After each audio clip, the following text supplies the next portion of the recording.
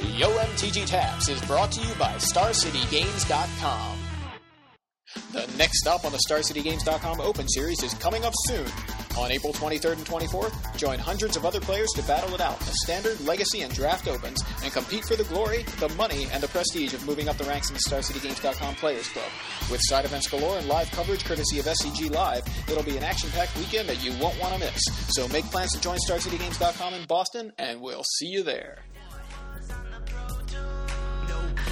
Hey everybody, and welcome to episode 61 of Yo MTG Taps. That's right, Yo MTG Taps. Hope you all enjoyed our little April Fool's prank last week.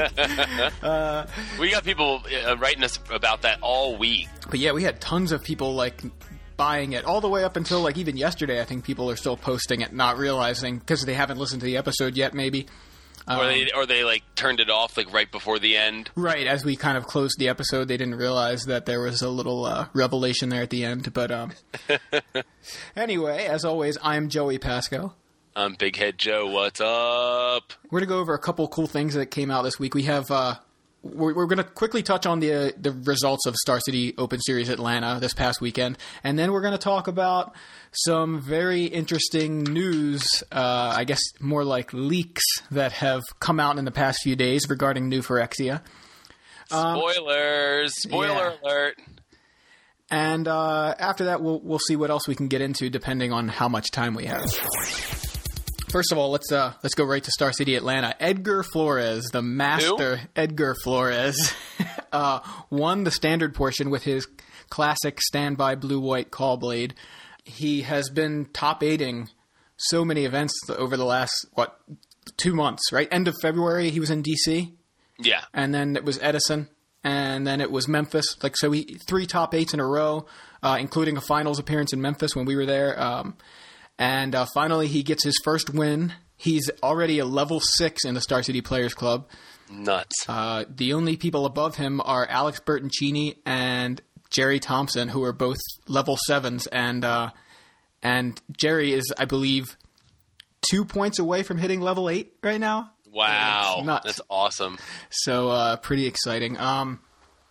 There were, of course, 5 call blade variants in the top 8. Well, 6 if you include the 9th place finisher, AJ Soccer. Right. And I guess 7 if you include 11th place.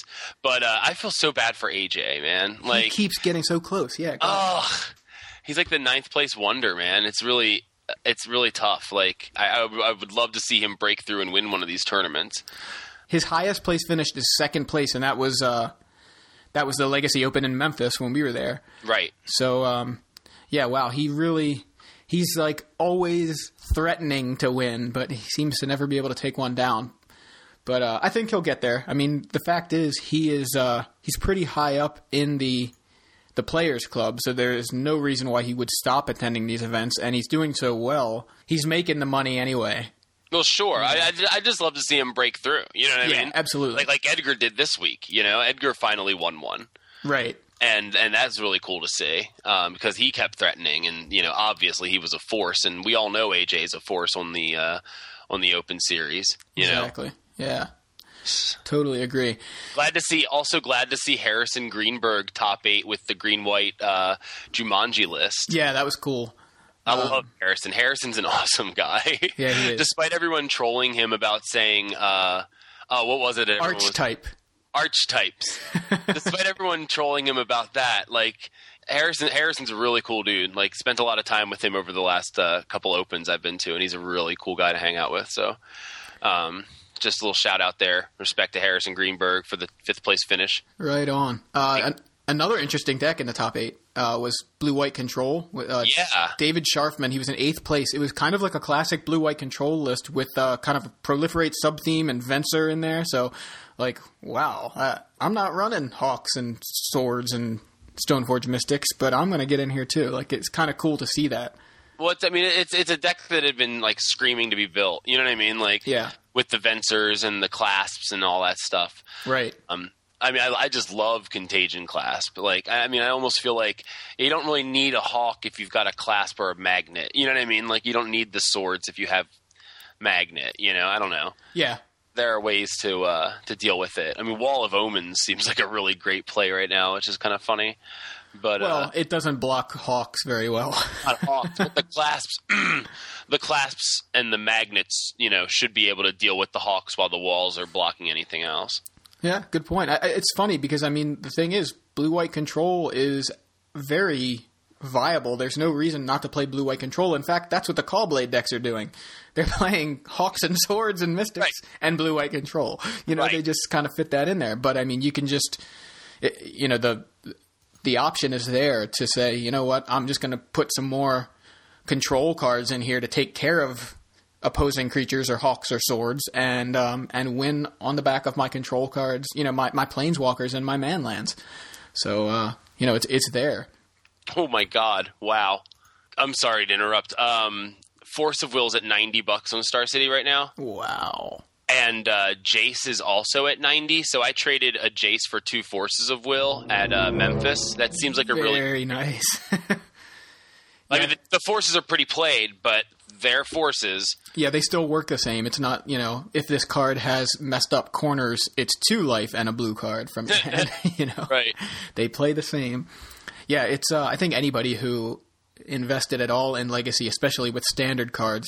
I think cashed out a standard entirely for Legacy. So yeah, I was laughing last week when you were like, "My only standard deck is this event deck." Yeah, it really is. Did I talk about this on the podcast yet? I don't think you did. I can't remember. Okay, so the last 2 weeks at F&M, 2 weeks ago, and I was like, I don't have a standard deck, so I literally just grabbed the event deck, the Cold Off the Red event deck. Mm-hmm. I took out the Iron Mirror, naturally. I took out the 2 Dark Steel Axes, and I replaced them with 2 more Bushwhackers to make it, play set. And I replaced the Iron Mirror with a random Goblin Chieftain, and then I replaced 2 Mountains with 2 Contested War Zones. And so I had 3 Contested War Zones, 2 Goblin Guides, 2 Panic Spell Bombs. And I went to war with it, and I went 3-1 at F&M top forward. That's so awesome. Now, I'm not playing Callblade the whole time, but I don't know. I don't think I do too bad against Callblade with the deck. I think, Red has a typically good matchup against Callblade, but it kind of depends on the build, I'm sure. So I don't know. I haven't really played my Callblade list against the event deck, so right.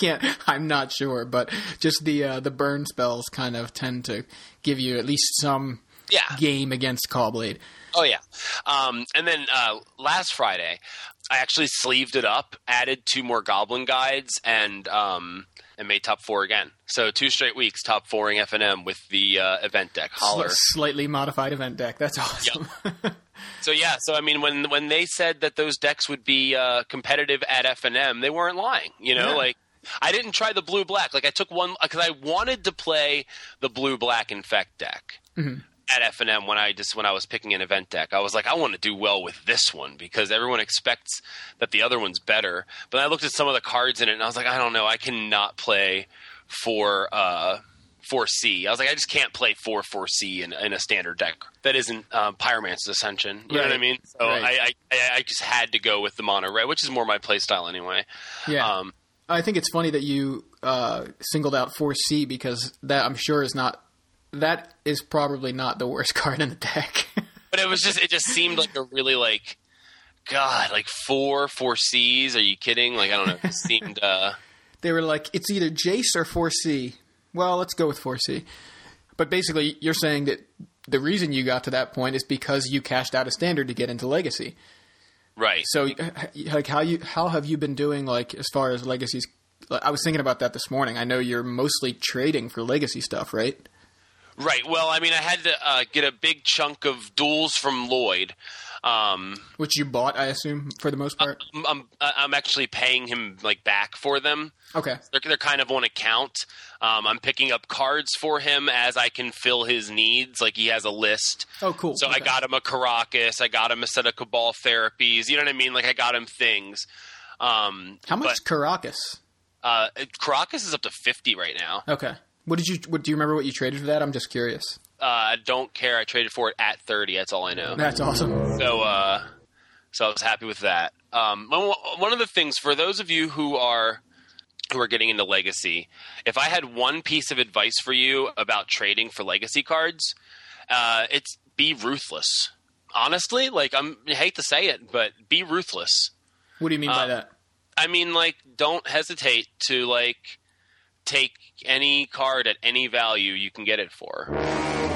You know what I mean? Like, you can't. I don't know. Like, I'm not a machine. Like, I have a conscience when it comes to trading. Like, someone asks me how much a card is, I'm probably going to tell them exactly what Star City has it at. Right. You know what I mean? Like I can't sit there and go, well, eBay's got it at this.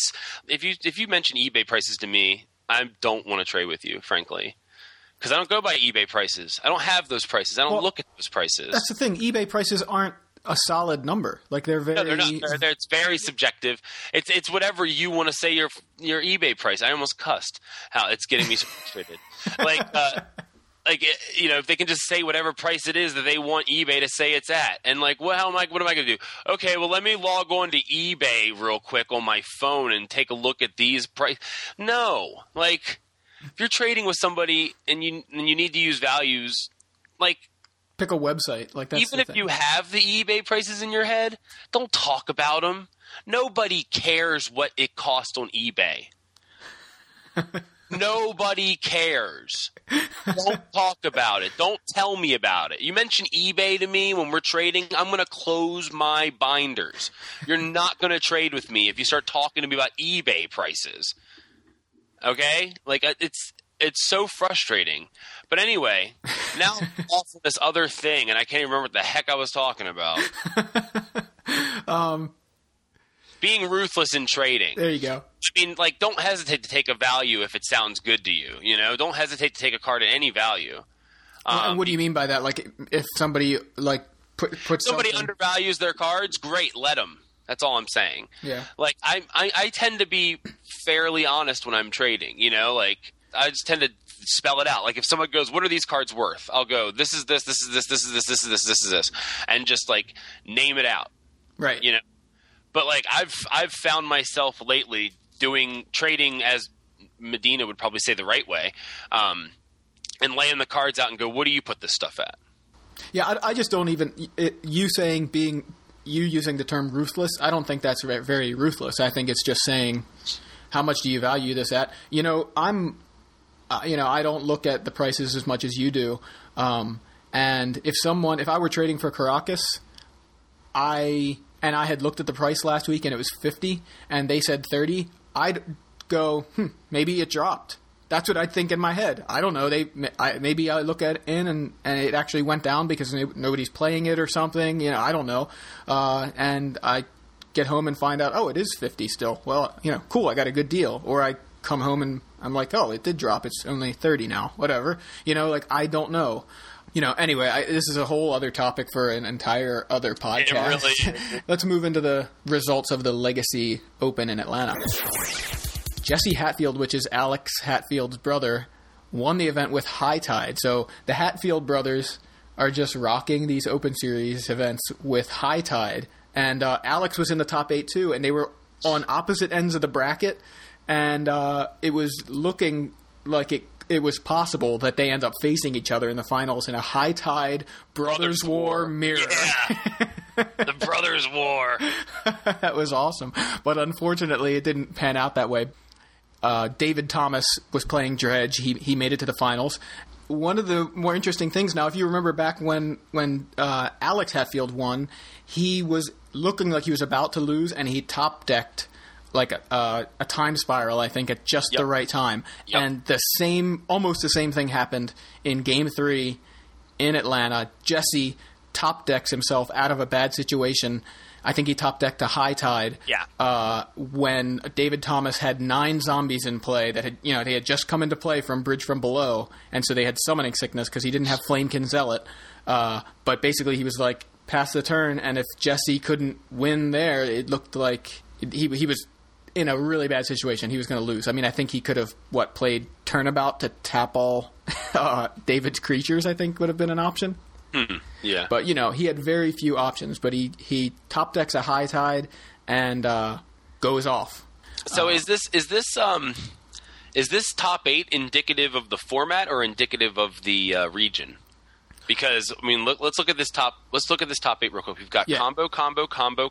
Right, we got 2 High Tide, 2 Dredge.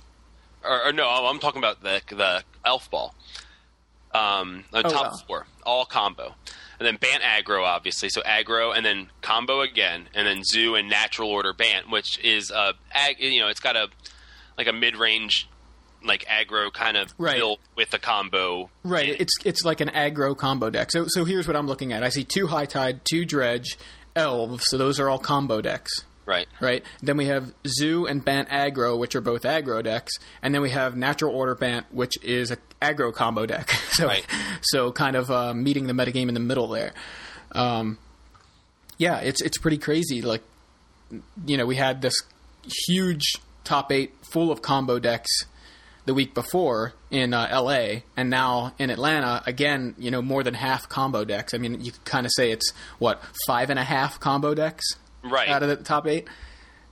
So is it I think it has to do partly with the format. I think it actually has to do mostly with the format, I'd have to say, because I feel like just like Flores and Drew Levin, and that's Mike Flores, and Drew Levin were saying that the format was weak to combo a few weeks ago. I think they were right, and it still is in that state. Now, I don't expect it to stay that way. In a couple weeks in Boston, I've already seen Mark Sun, who writes for MTGmetagame.com, or at least he wrote an article for MTGmetagame.com.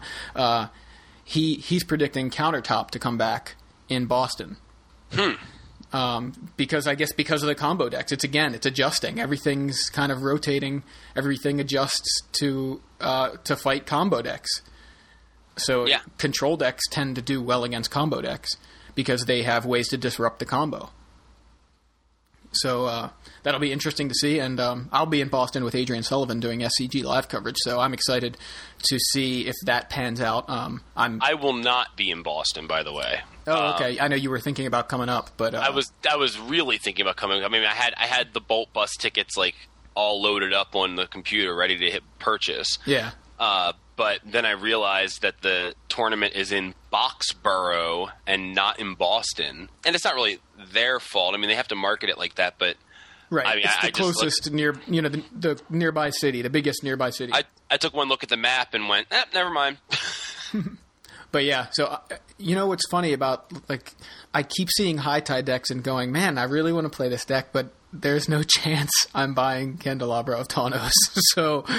I just feel I just wish that there was... I want to kind of brew another version that doesn't play Candelabra, but I just don't know that it's even possible. I may actually try. I may actually start trying to build the deck without Candelabras and see what I can do. But couldn't you do something... I mean, because I've actually been looking at... I don't know for real if it makes any sense, but I've actually been looking at Rewind. Yeah, or the counterspell that untaps lands, right? Yeah, just another way to untap your lands. I think the whole thing is you need to be able to just untap at will and not wait till your opponent casts a spell. Right, it's the active way to go off on your combo. Yeah, you're I could go off as soon as he plays a spell. Right.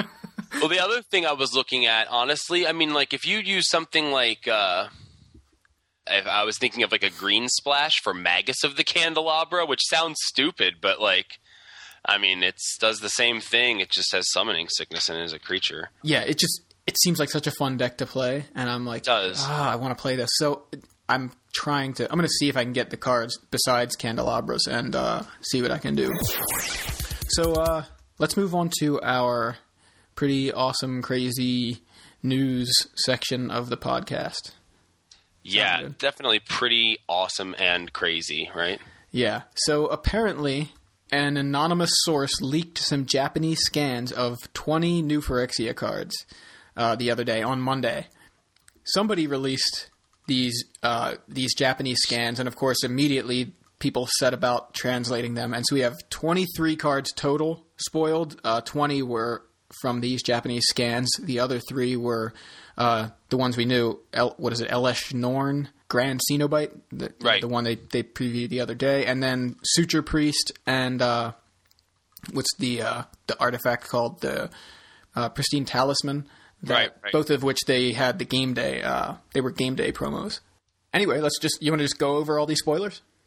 Yeah, absolutely. I can't wait to go over some spoilers. All right, let's just start right at the top with the big one.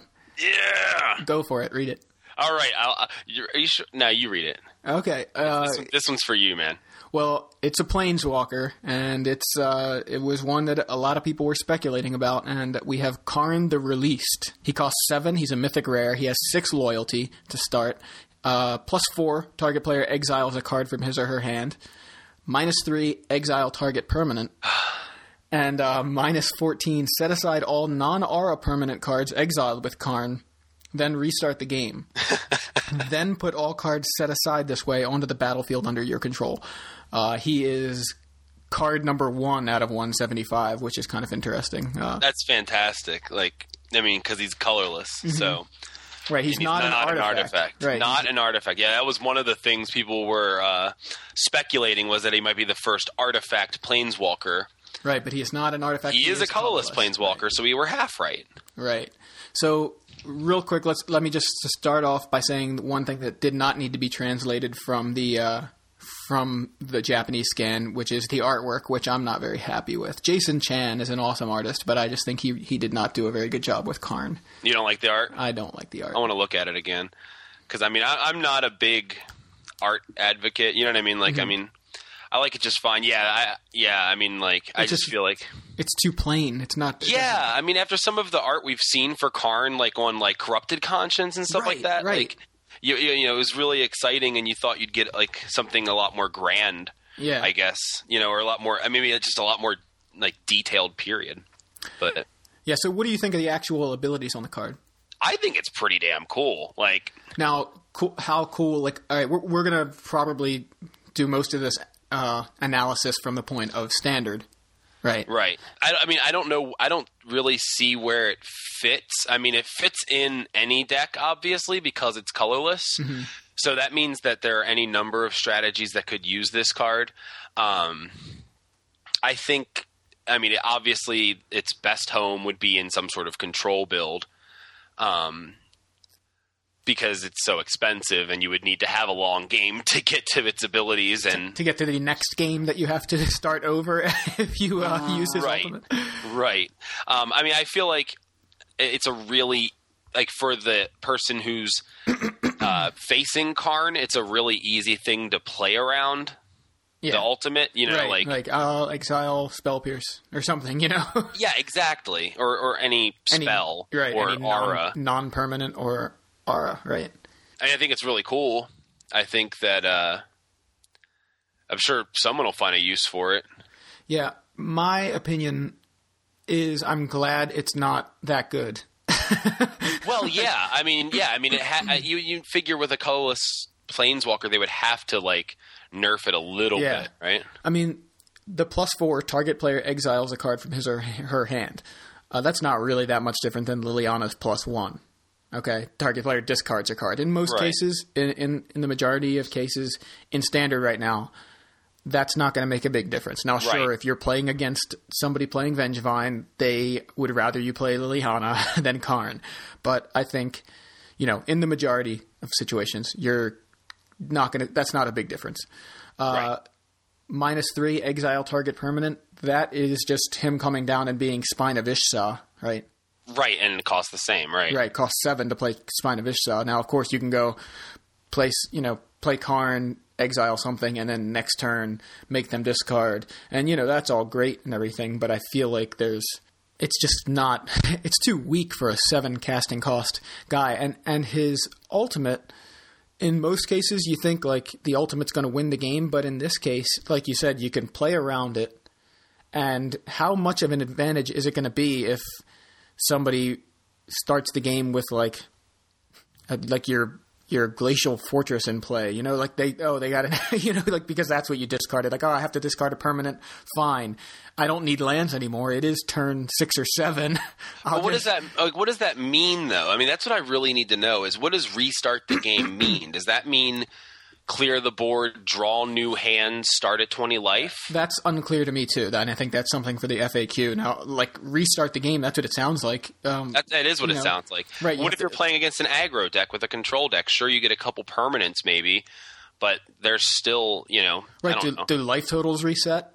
Do poison counts reset? Does everything just totally reset? And like you're starting an entire new game, shuffle your hand away. Mulligans. Do you mulligan again? Do you, yeah. Is it entirely a new game except you start with the cards that the permanents, the non-aura permanents that Karn exiled? Do you start with those? The thing I kind of feel like, and it's possible that this was mistranslated, but I feel like that +4 would have been much more interesting if it was target player exiles a card at random from his or her hand, because then they can't play around it as easily, and it makes the ability more powerful than, significantly more powerful than Liliana. Right. So I feel like that would have been one more reason to say, okay, this guy's playable. This guy's more interesting to play because there's a tension there. Like I have to exile a card at random. Right. There's always a tension with that. Discarding at random is one of those kind of things that I've always felt was an interesting thing to the game, an interesting aspect of the game. They've really kind of nerfed it, yeah. Well, they've really kind of stepped away from random discard, exactly. But I know now from playing more Legacy recently, it's kind of exciting. Even when someone plays Hymn to Torok on me, I'm kind of like, all right, I'm going to lay out my cards. Let's see what happens. It's exciting. Now I understand like randomness isn't fun, but I think it's fun when you're the player making someone else do something at random. It's more fun. Hymn to Torok is fun because you're like, I can definitely hit. I can very much potentially hit a card they don't want me to hit. I can hit 2 cards they don't want me to hit. They don't get that decision. Right. And I think if Karn were a random discard, not really discard, but exile from their hand, I think it would be much more interesting, a lot more tension, and, they could go, I lost my Titan. And I hope that, that they can't go off with Karn in 2 turns because they're going to get a Titan. That kind of thing. So now, I know this is another tangent, but I wanted to just briefly touch on random discard and like I don't know, sportsmanship, I guess. For some reason, my roommate Travis really thinks that it's kind of like uncool when when you go to do random discard and you roll dice to determine it. He's like, why don't you just pick 2 cards out of my hand and then let's move on with it? Which I can kind of understand from like a sitting across from someone at like a casual game sort of thing. Mm-hmm. But like, I like to roll dice because it really is random. Right. You know what I mean? Like I don't even think rolling dice is random enough. Like I would rather, because there's still a human hand involved in that, I would love to push a button that just chose a number between X and X, you know what I mean? And or between 1 and X, and then just did that and take the human element out of it entirely.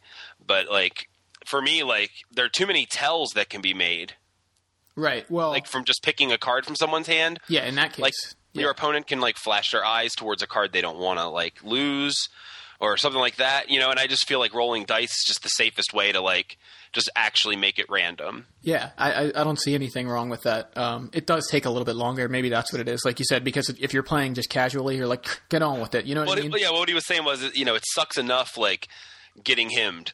You know what I mean? Yeah. And then to sit there while someone's rolling dice and then having to re-roll dice because they rolled the same number twice and, all this kind of stuff. Yeah. I don't know, but I still feel like it's a really, it's the best way to do it and be fair about it. Right.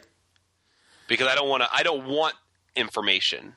You know what I mean? It's random. I don't want an advantage. I agree. I don't want to see what they're kind of glancing at or whatever. I want to just keep just be objective and just roll dice. Yeah, I don't know. I'm with you. I don't think it's a huge deal, but I do agree. I think I'd rather roll dice. Now, the pressing a button thing I think is a bit much, but the rolling dice. Of course, if it was that easy to just do that, and online, that's how it works. You don't have to even press a button. It just, does this resolve? Yes. Okay. Random cards gone. It automatically, does the random thing. So, anyway. move on to white. Let's move on. Yeah, so we've got LS Norn, who we've already spoiled. Let's go Norn's Annex. Now, this has one of the more interesting things that is coming with new Phyrexia, which is, I guess you call it Phyrexian mana? I guess. I mean, well, the mana is actually colored too, right? Right, exactly. So the symbol is the same color as the mana you would pay. So, like with Norn's Annex, it costs 3, and then Phyrexian, basically, which is two white Phyrexian symbols, and that symbol may be paid for with either 1 white mana or 2 life. This card in particular here is an artifact, so we have colored artifacts again, which I think is really interesting. Right. Creatures can attack you or planeswalkers you control unless their controller pays Phyrexian for each attacking creature. So it pays either white or 2 again. Right. So that's really interesting that they can pay 2 life, or they can pay a white mana, which is interesting for an opponent. You know what I mean? Like, yeah. I guess wouldn't be too useful in today's standard, huh? But a lot of white. Yeah, but still, that's really cool that they're doing that with the Phyrexian symbols. It's and it's not just white. You know, it's some color. So basically, the situation is you can pay either 1 color of that mana, that color, or 2 life. So what this means is I could play Norn's Annex in my, any color deck, any deck that I want, and just pay 4 life and 3 instead of paying 2 white and 3. So it's really an interesting thing. I mean, that's the other cool thing. You can play this on turn 3 with no acceleration. You know what I mean? Like it does. You think, it costs 5. Like, well, it costs 3 if you're willing to pay 2 life per white mana symbol. You can also you split that up. Say I'll play it on turn 4, pay white 3 and 2 life.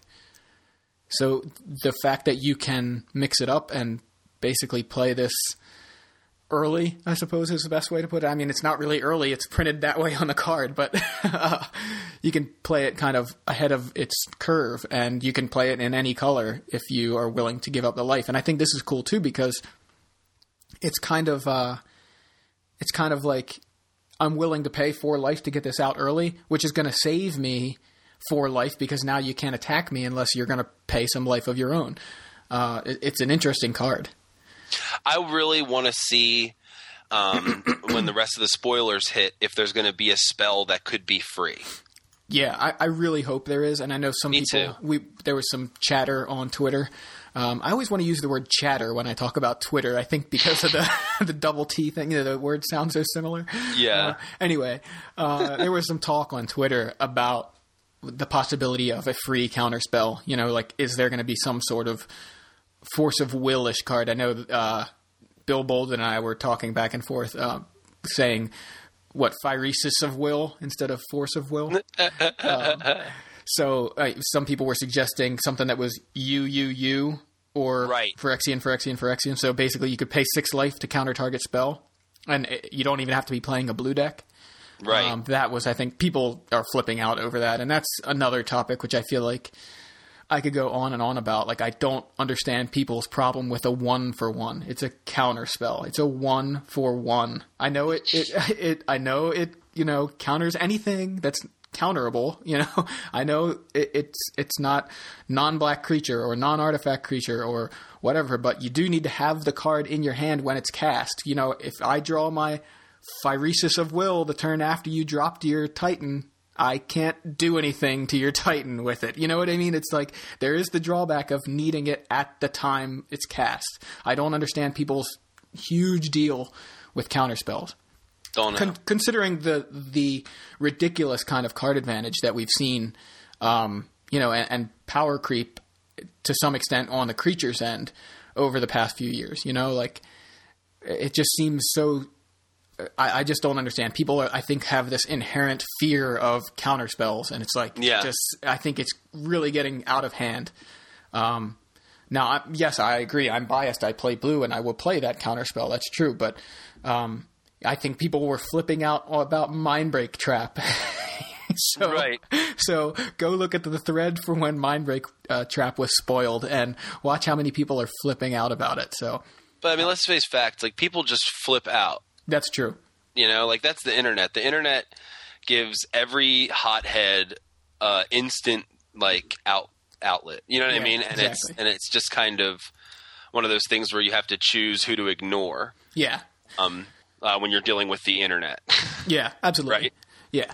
Let's keep moving. So, Phyrexian Unlife is an enchantment for white and 2. You don't lose the game for having 0 or less life. As long as your life total is 0 or less, sources that deal damage to you have Infect. So basically, it's gain 10 life. Yeah, that's exactly right. That's what it seems like. I mean, but if this gets disenchanted, or naturalized or whatever, you lose if you're already at 0 or less, of course. What I think is really funny about this card is that also, we're getting translations again, but what it says here is sources that deal damage to you have Infect. Right. So if the source deals damage to your creatures, it actually doesn't have Infect. Yeah, and that makes sense. I mean, I guess it's like, I think it's the flavor of the card is more along the lines of you having this unlife, not your creatures somehow getting... it's not granting Infect. I think it's... I don't know exactly, but the art on this card is pretty sick. And this is Jason Chan again. But I mean, it doesn't seem bad against like a mono red deck or something. Right. Like but again, making them have to get 10 more damage in and they have no way to deal with enchantments. Yeah, that's right. You're right. Actually, that's a good point. Like that seems like a pretty sick card against like any sort of burn or aggro strategy. Yeah, that's a good point. Although it is important to note that it's the sources that deal damage to you. So, like, if they were to bolt you, it would actually have Infect. Right, exactly. The point is, it really seems like gain 10 life. Yeah, as long as this is in play. But gain 10 life for 3 mana against red is huge. Yeah, exactly. You're right. So, I mean, it does have some applications, but I think not outside of like a sideboard against a red deck. So, if there are burn decks, then that's probably a good choice. I think what's his name? Core Firewalker pretty much does the same thing. It actually seems like a good choice for like Enchantress. Well, they could just have a one of in the deck and then Sterling Grove it up, right? Or Tutor, Yeah. So Pure Steel Paladin. Now we've heard the name of this guy, but we hadn't known what he did, and he's pretty cool. He's one of the cards in a long line of knights that cost 2. So he's a 2/2 for a white. He's a rare. By the way, everything we've talked about so far has been rare besides Karn, which is mythic. And of course, Elish Norn is mythic, but I'm skipping her because we didn't really talk about her. We've already talked about her a bit. Anyway, Pure Steel Paladin, white for a 2/2 creature human knight rare. Whenever an equipment enters the battlefield under your control, you may draw a card. And it has Metalcraft. As long as you control 3 or more artifacts, each equipment you control has Equip 0. So it's an interesting card. Now, obviously, we're all afraid, like, oh, does Callblade play this? I really don't think so. But it definitely gives you I think it could be built around, absolutely. There's so much good equipment right now. Yeah.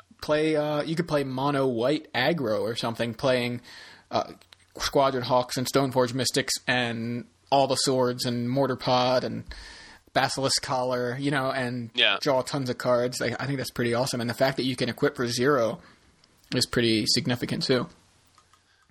It's interesting. I mean, I don't know. It all depends on what they do with Stoneforge Mystic, That's true. Now that's, we don't know, but there is a little bit of talk about the possibility of banning Stoneforge Mystic. And we don't know how serious that is at all. Like, we don't know how likely it is at all. You think it'll happen. Chapin said he could see it happening depending on how much New Phyrexia impacts this format. There's going to be a third sword. There is going to be a third sword. I think that's enough impact to me. Well, no, you're not thinking about the other side of the impact. You know what I mean? Like, yes, obviously that's another choice for that deck to run.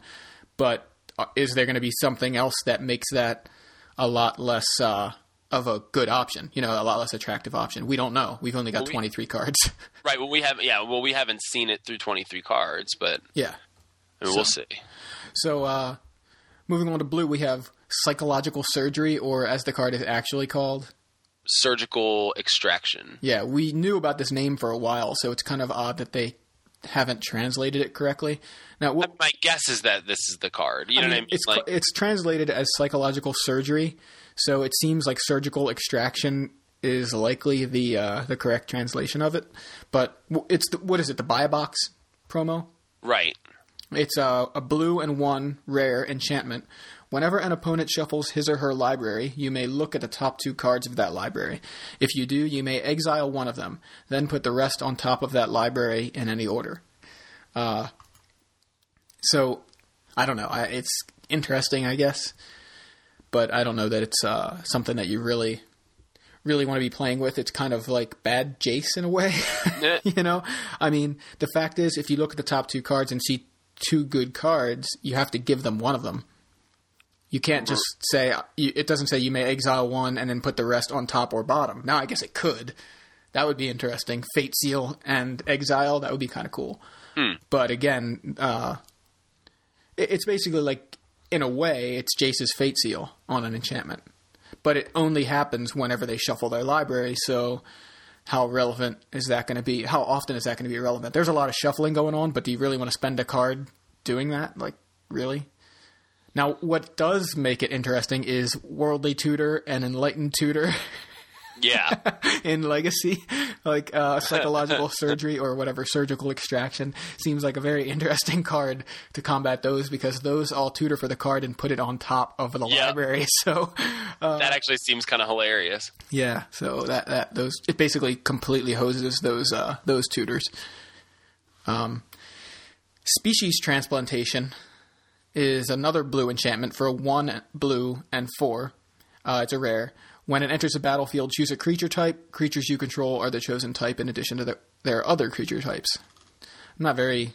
to me, it's... meh, whatever. Now, I mean, have you seen some of the interesting infinite combos people are coming up with that? Actually, I haven't. So maybe that's what I'm missing. Well, for allies, it seems pretty good. And especially with Turn Timber Ranger, because it just goes, you go, I play Species Manipulation, and then you play Turn Timber Ranger, and you go, I have infinite allies that have, I have an infinite Turn Timber Ranger and infinite wolves. That's funny. So, yeah. I didn't really think about allies. I guess I was thinking there's no creature type. And Turn Timber Ranger, by the way, is completely sold out, and unfortunately, I just sold all of yours at bulk. But yeah, hopefully that doesn't I don't skyrocket. I think I'm safe. Like, 3 months, whatever. You know what I mean? Yeah. Like, who cares? It's cute, but you got to run blue-green, and I don't know. 2 5-drops, like yeah. Right. You actually also have to play Species Transplantation. It's true. It kind of... This doesn't seem like a very sick top deck. Right. It does really very, little to impact the board. Right. It's one of those cutesy combos like Colony Gem and whatever that other card was that people were liking that with. Remember? I don't even remember. I don't remember what it was. Oh, it was Training Grounds. Oh, yeah. People were trying to break Training Grounds like crazy. Or was it Training? No, I don't think it was Training People Grounds. were trying to break that card anyway. Right. And, of course, nothing came of that. Right. So, anyway. Can I read this next card? Because I think it's pretty awesome. Yeah. So we're moving on to black here. By the way, we did skip Priest of Norn, or Suture Priest in white, but that was one of the promos. So yeah, that's why I skipped it. Just look it up. Chancellor of the Dross is... 3 black and 4. It's a vampire. It's a rare. It's a 6/6, and this is really neat because remember how Mark Rosewater was saying that there would be cards that weren't ley lines that had an ability before the game started. Oh yeah. So here's what Chancellor of the Dross says: if Chancellor of the Dross is in your opening hand, you may reveal it. If you do, at the beginning of your first upkeep, you may have each opponent lose 3 life. Gain life equal to the life lost this way. Oh, and it has flying and lifelink. So 6/6 flying lifelink for 7 isn't horrible. Right, and the fact that you have the option, if you do happen to have it in your opening hand, you can drain for 3. I think it's good in multiplayer. Obviously, you just say I'm gonna drain you all for 3, and I gain however many players there are. Right. Times 3 life. And if you have 4 of them, you can reveal them all and say, it is now my duty to completely drain you. That's awesome. Thank you. So yeah, I mean, I think it's really neat. I mean, especially with multiples, it seems like it could be really cool. Yeah. Can you imagine? Funny. I mean, that's like the quadruple archive trap opening hand. Yeah. You know what I mean? Like, it's Pretty like, much. okay, beginning of the game, you lose 12, I gain 12. It'll never happen, but Right. it's pretty hilarious. Yeah. Yeah. And I guess just one, I mean, I know it's irrelevant in EDH because you'd only have one in your deck, but another reason why I am completely against the partial Paris mulligan. But anyway, I guess you want to move on, or do you want to talk about some more? Glistening Oil is an enchantment aura rare for 2 black. Enchanted creature has infect. At the beginning of your upkeep, put a -1/-1 counter on enchanted creature, and when Glistening Oil is put into a graveyard from the battlefield, return Glistening Oil to its owner's hand. So it's pretty awesome. You basically flavorfully are saying, like, I'm going to dump some oil on this guy, and then when it's going to kill him, and then it's going to move over to one of my other guys. Right. I have to replay it, but... You know, I saw that and I was like, oh, are we going to get a Rancor cycle? And then I realized, no, I think it's just flavorful for this aura, so that's why it's done this way.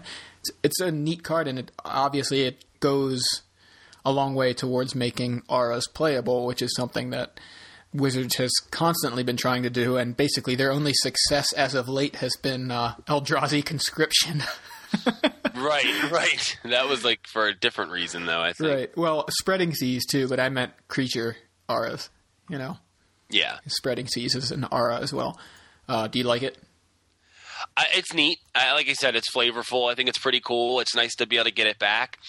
I don't know where it would be used. You know what I mean? I mean, exactly. If you're playing an Infect deck, you probably just play Infect creatures. You're not like, I'm going to play Primeval Titan too, and then I have to put Glistening Oil on it. It'd be nice to put it on Inferno Titan, though.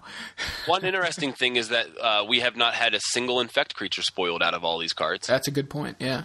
Which is pretty neat. This next card is nuts. I know. I'm a little bit scared of this card. This is a pretty sick card. Okay, it's a mythic rare. It costs black. It's a 5/5 creature horror with trample. Awesome artwork. What's that? Awesome artwork, yeah. It has trample, and whenever a source deals damage to Phyrexian Canceller, that's the name of the card, obviously, that source's controller sacrifices that many permanents. So it's a new Phyrexian Negator. Phyrexian Negator costs 3. This guy costs 4. But Phyrexian Negator's issue was when it was dealt damage, you had to sacrifice permanents. Like, the controller of Phyrexian Negator had to sacrifice permanents. If this is translated correctly, it's you block my dude, you also have to sacrifice however many permanents your creature dealt damage to my guy. So you want to block with your Squadron Hawk, you've got to sacrifice a permanent. That kind of thing. And also take 4. Because it's trample. Wow. It seems pretty disgusting. Yeah, it's a pretty awesome creature.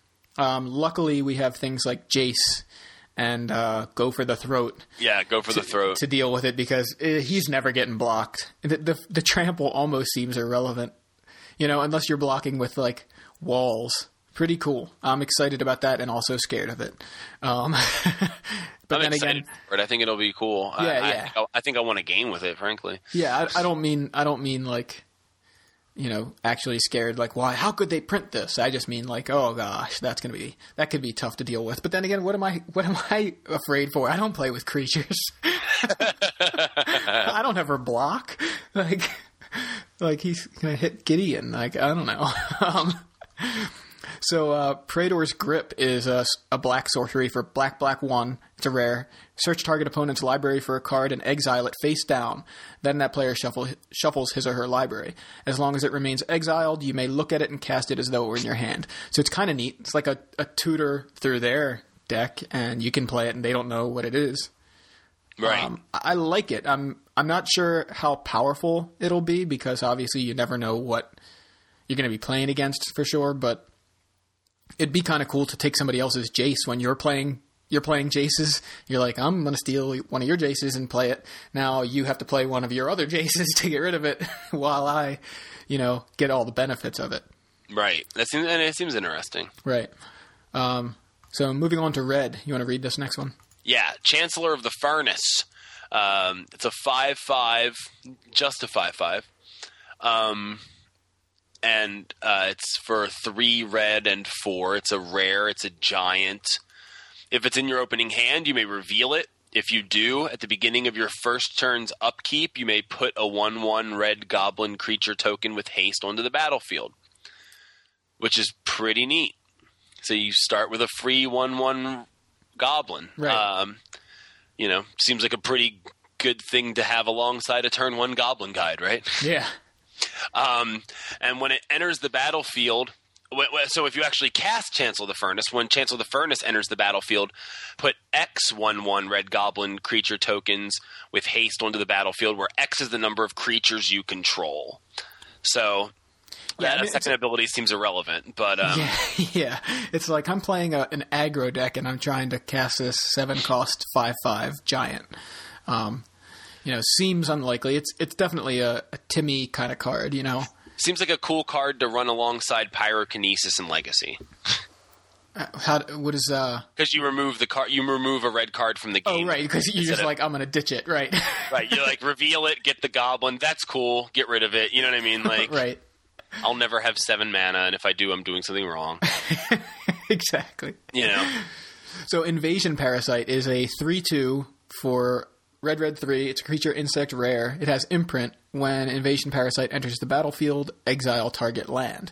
Whenever a land with the same name as the exiled card enters the battlefield under an opponent's control, Invasion Parasite deals 2 damage to that player. So it's kind of Goblin Ruin Blaster, kind of Ankh of Mishra. Yeah. Which is kind of neat. It's of course a specific land, so it's kind of a targeted Ankh of Mishra. Ankh of Mishra was whenever a land comes into play, it deals 2 damage to its controller. So it was both players, any land. And that was a very old card. What is that, from Alpha? I mean, it's... Yeah, I'm pretty sure it was Alpha, way back. Right? Yeah. I'm pretty sure. Check. Yeah. But, I know it was in most of the core sets. Yeah, it was in Alpha. So... went through Revise 4th, 5th, and 6th. So, anyway, it's kind of neat because it's like Goblin Ruin Blaster to kick it would cost 4, so this costs 1 more, but it doesn't get haste. It doesn't have haste like Goblin Ruin Blaster does, but it does have an extra power. I'm kind of like comparing it to Goblin Ruin Blaster. I'm just pissed off right now because I'm looking at the artwork for Ankh of Mishra from 5th edition. It's terrible. What is that?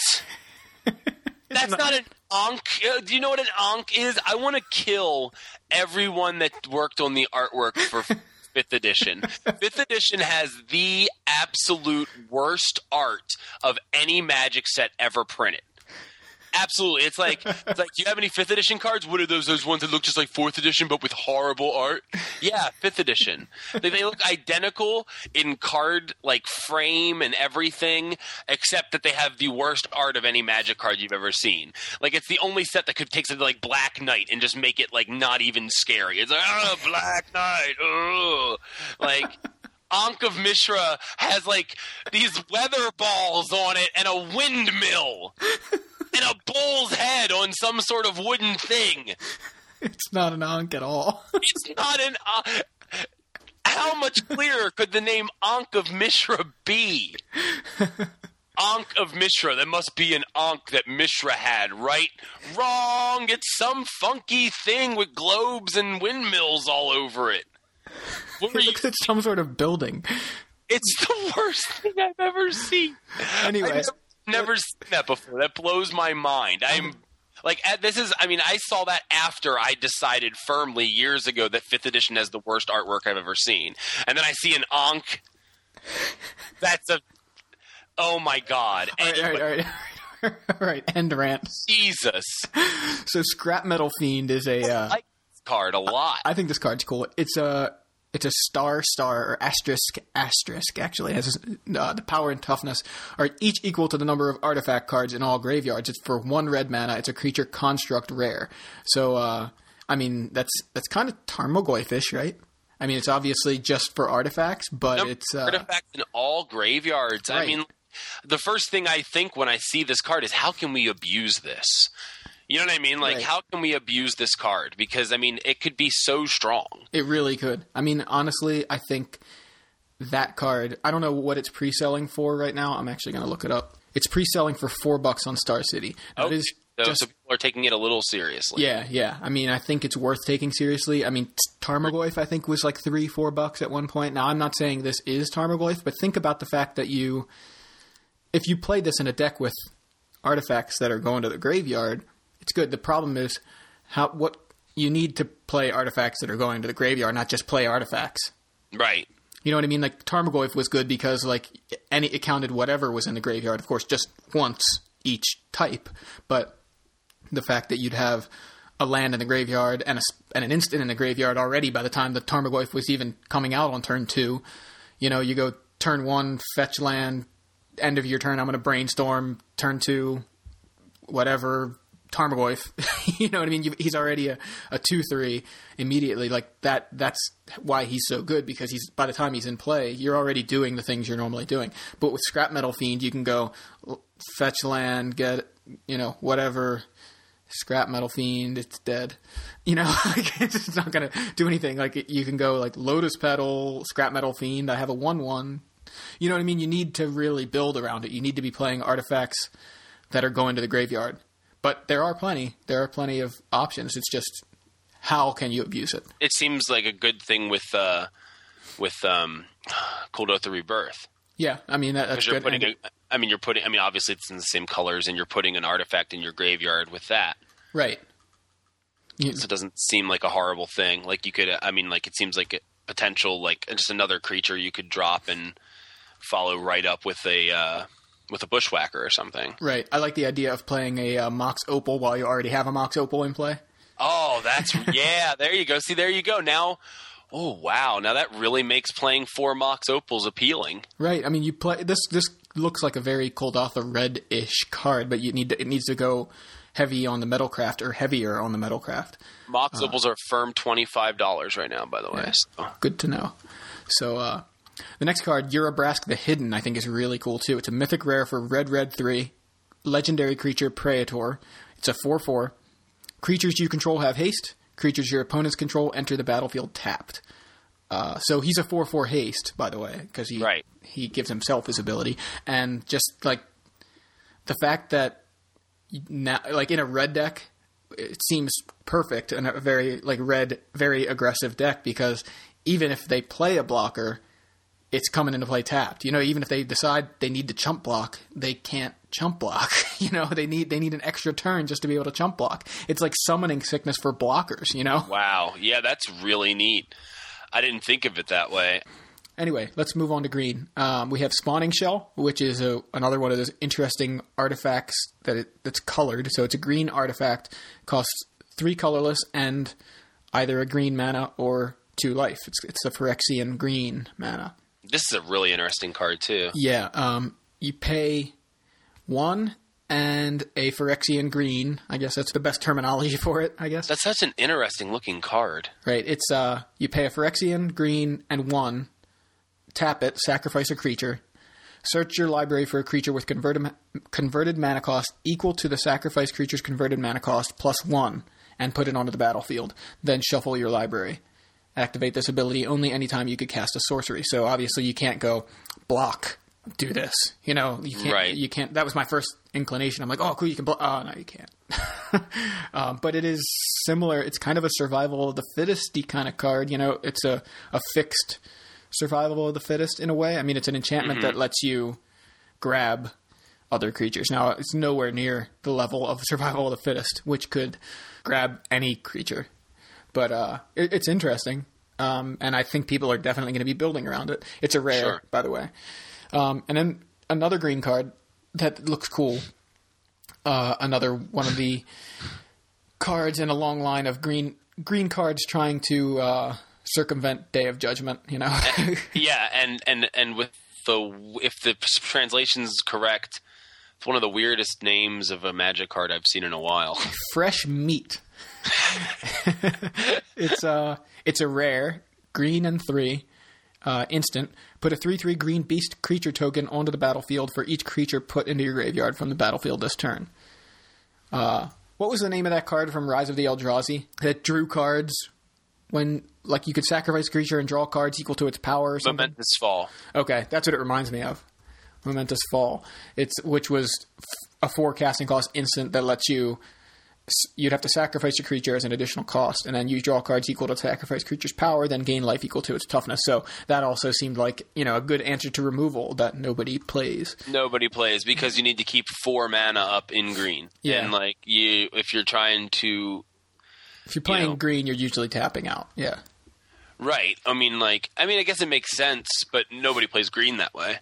Right. You know what I mean? I guess it makes sense to be here's my 1-drop, here's my 2-drop, here's my 3-drop, deal with them, and hold the mana up for fresh meat. But let's face facts, nobody does that. You know, it might sound like it makes sense, but nobody will ever do that with green. I could see people doing it. I mean, it's just, I don't know that it's going to stick. You know what I mean? It's not going to stay. It's not going to really be a big player, I don't think. I mean, it's cool. And like you said, it forces people to play correctly. By saying don't overextend, you know what I mean? Play your guys and then hold up your 4 mana and either, wait until they deal with these or do something that you need to deal with, So that's kind of interesting. It is a nice answer to Day of Judgment. The problem is, are you going to have the mana open when they play Day of Judgment? And that's what's unlikely. So we've got 5 more cards. All artifacts. We have Caged Sun is a rare for 6.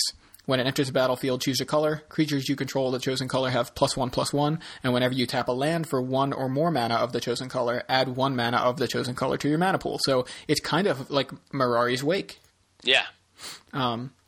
Little costly. Yeah. Well, I mean, Mirari's Wake costs 5 and this costs 6, but it can be played in any color. And, the fact that it's kind of neat, too, because you tap Glacial Fortress for a blue, it can only add blue. You can't say, I want a blue and a white out of my Glacial Fortress.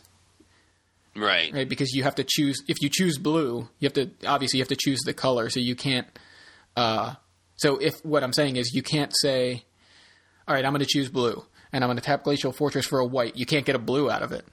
Right, You don't get the blue also. You just get the white. It's only when you tap that land for blue do you get the blue out of it. So – kind of neat. Now, here's, I think, my favorite card that's been spoiled. Likewise. Awesome. So, Hex Parasite. It's a 1/1 for 1. Pay attention, people who have been complaining about Planeswalkers. Yeah, seriously. Artifact, creature, insect, rare. And it has the ability X, and then 2 life or a black. So, Phyrexian black. Target a permanent. Remove up to X counters from that permanent. Hex Parasite gains +1/+0 until end of turn for each counter removed this way. And the art is Raymond Swanland, and it looks sweet, and it's tutorable with Trinket Mage, and it's I love it. This is my favorite card of the set so far. It's a pretty awesome card. The fact that you can go drop Hex Parasite, pay 2 life, and then tap 3 and kill a Jace, that just brainstormed or something. So, and then you have the creature that actually gains power. Obviously, you don't, you can't attack with it the turn you drop it. It doesn't have haste, unfortunately, but it's pretty cool in that it can. How much would it suck to want to play your Jace and they have a Hex Parasite on board, because you're going to get 1 activation out of that Jace and they can just kill it. Obviously they have to have the mana for it, but the other cool thing is what about against Gideon, right? They play Gideon and +2 it. When you have a Hex Parasite on the board, you can tap 4. I guess. Yeah, you'd have to tap 4 for X, and then you swing into Gideon. Life. Yeah, right. But I mean that's one creature killing the Gideon, taking him out in one swing. I mean, I think there's just a lot of versatility with this card, and we're just talking about Planeswalkers because Planeswalkers are so heavily played. It's really awesome, and the fact that it's colorless. The Phyrexian mana can be paid with a black, but if you don't have a black, you can just pay 2 life to do it. I think plenty of people would be willing to pay 2 life and then X mana to, remove a bunch of loyalty. And you don't have to kill the Planeswalker either. What if, again, if you have a Hex Parasite on the board already, if it doesn't have Summoning Sickness, you can take out that Jace for, a lot cheaper because you just attack it. You pump the Hex Parasite, remove some counters from Jace, and then attack it for the rest. Right. So it's just by itself, it's literally it's the Planeswalker killer. Then we have Scream Whip. It's an artifact equipment rare for 4, living weapon. To equip it, you pay Phyrexian Black. Equipped creature gets +1/+1 for each swamp you control. Kind of neat. I mean, it is a creature. It is a living weapon. It comes into play with that bonus. So pretty cool. And how much does it cost? It costs 4. So if you're playing mono, it's another reason to play mono black along with the Phyrexian Canceller that we talked about, the new Phyrexian Negator. Yeah. Right. You play a lot of swamps. Play this guy. I mean, it looks like they're actually pushing mono black a little bit. I mean, from what we've seen. Yeah. At least trying to help it out. And we have Black Sun Zenith, too. Let's see if they reprint Phylactery Lich in M12. Huh. I'd like to see them reprint it, because I'd like to see it get played. It's a cool card. Yeah, it's a good point. I've got a set of Korean ones. That's why you want it played. So here's my second favorite card. And I know this one's been around, actually, but I don't think we talked about it, and I want to mention it. It's Pristine Talisman. It's an artifact for 3. Tap it to add 1 to your mana pool. You gain 1 life.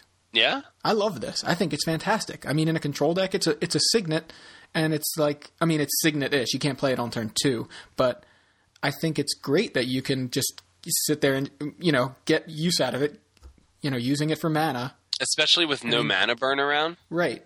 I mean, you gain 1 life every turn, right? Yeah, that's kind of funny. So, I mean, obviously, it just seems like a really interesting card that I could see being a staple in control decks that don't need a lot of colors. So. Sure, yeah. And then the last card is Spell Splitter. It's a 2 mana cost. I actually like this. 0/4. I think it's interesting, but I don't know if it's playable. It's a 2 mana cost 0/4 artifact creature horror, rare, and it has, for Phyrexian Blue, target spell or ability that targets only a single creature targets Spell Splitter instead. So it's kind of like it sucks up removal. It makes them play 2 removal spells, I guess, to deal with something. So I think the thing I think is cool about it is that it's colorless, so you can play it in any deck. Yeah. It costs Phyrexian Blue, so you can actually play its ability in any deck for 2 life. Yeah. And running it out of the sideboard, against a removal heavy deck. Yeah. You know what I mean? So my question is, though, why wouldn't you just play another creature that they want to remove? You know what I mean? Just play something else that they want to remove. So they still need to find another. But they can't. But the thing is, this doesn't die to bolt. You know what I mean? Yeah, I understand. Now, can you? I don't think you can. Can you change the? You can't change the target to Spell Splitter if Spell Splitter is an illegal target, though, right? Right. Because you could. I mean, I'm sure you could. I would assume. Right, because I was going to say it would be really awesome if you could redirect Condemns or Go for the Throats to him. Yeah. While he's not attacking. Yeah. You know what I mean? And just negate the ability altogether. That's true, but I'm sure that it wouldn't. Yeah, I don't think it works that way. But I wish it did. Yeah, it would be very interesting if it could. Now, of course, we'll see in the FAQ, but I really don't think that's going to be the case. It's very unlikely. Yeah, agreed. But that's all we have for the spoilers, and I think we're going to have to wrap it up, and we'll talk about some other interesting things next week. One of the things we had to talk about, we'll just save it for another episode. So quickly, just to run down some upcoming events. This weekend is GP Dallas, which is standard. It's April 9th and 10th. So follow all the coverage on that, and we'll see if Caw-Blade continues to dominate. We saw a completely different kind of top 8 over in Barcelona. We'll see what happens here in Dallas. Then we have the regional Nats qualifiers are April 16th. April 23rd and 24th is Star City Games Boston, where I will be with Adrian Sullivan doing SCG Live. And then April 23rd, 24th, that same weekend, is Grand Prix Kobe, which is extended. So that's coming up in the next few weeks. Thank you guys for listening. We are Yo MTG Taps. Stop bitching and start brewing. Let's see, I'm a tutor of Shriek Maw. Evoke it, then bring back Shriek Maw. All my blockers are dead. You wanna beat? Nah! I gotta wait until my lock is complete. I get it, you can't kill me yet. I understand. You're not quite comfy till you kill all my land. I'll just check out while you recur your whole hand and wait the 10 minutes that this one turn is spanned. Yup, you really got me 360 degrees. I guess that's how it goes when you still had all these.